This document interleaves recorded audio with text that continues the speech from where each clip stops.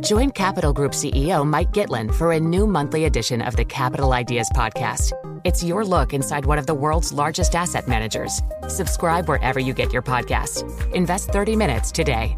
American Funds Distributors, Inc.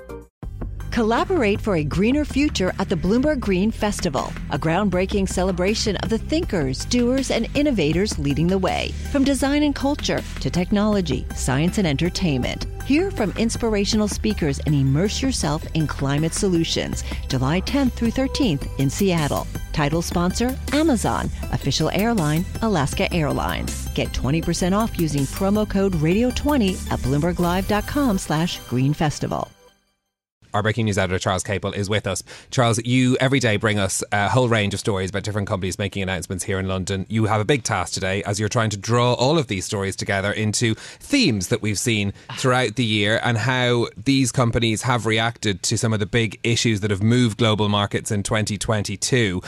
Let's start with high commodity prices. How were UK businesses affected by that? Yeah, I mean, it's really been the story of the year. And it's the year, I think, that we found that the link between commodity prices and corporates, and we've seen it so clearly. I mean, the most obvious effect are all of the oil and gas companies that are listed in London, the likes of BP and Shell. They have done enormously well from all of these high commodity prices, particularly oil and gas prices. Shell's second quarter adjusted profit, for example, $11.5 billion.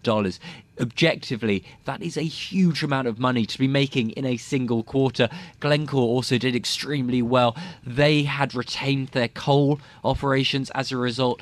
They have particularly done well when coal has been put in focus as well.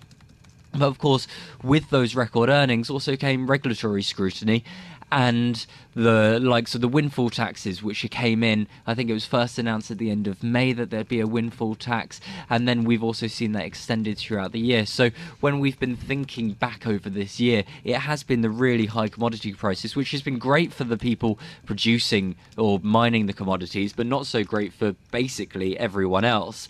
And we've ultimately seen the bill for that this year. It's been driving inflation.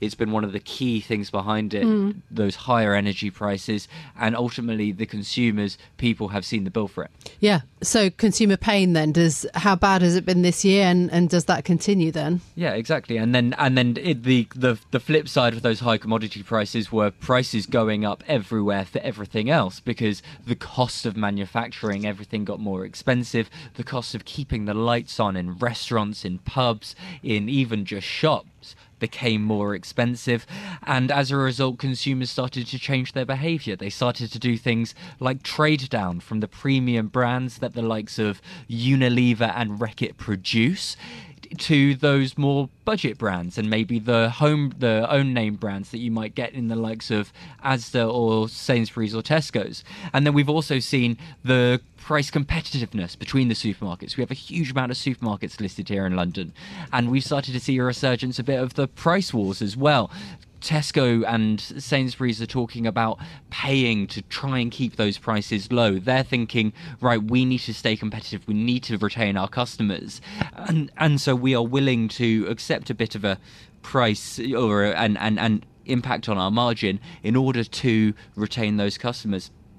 And at the worst end of the scale, we've seen some companies fail to really make it through the year, or at least make it through the year in completely different shape. The companies that come to mind are both Joules and Made.com. Of course, Joules makes, flashy Wellington boots, brightly coloured Wellington boots with flowers and things on them. Made.com is a very hip millennial furniture maker. Both of those entered administration this year. Both were actually bought by Next PLC. And they Made started the year with a £547 million market cap, and it's now trading at a massive discount to that. Thank you. Next. Yeah.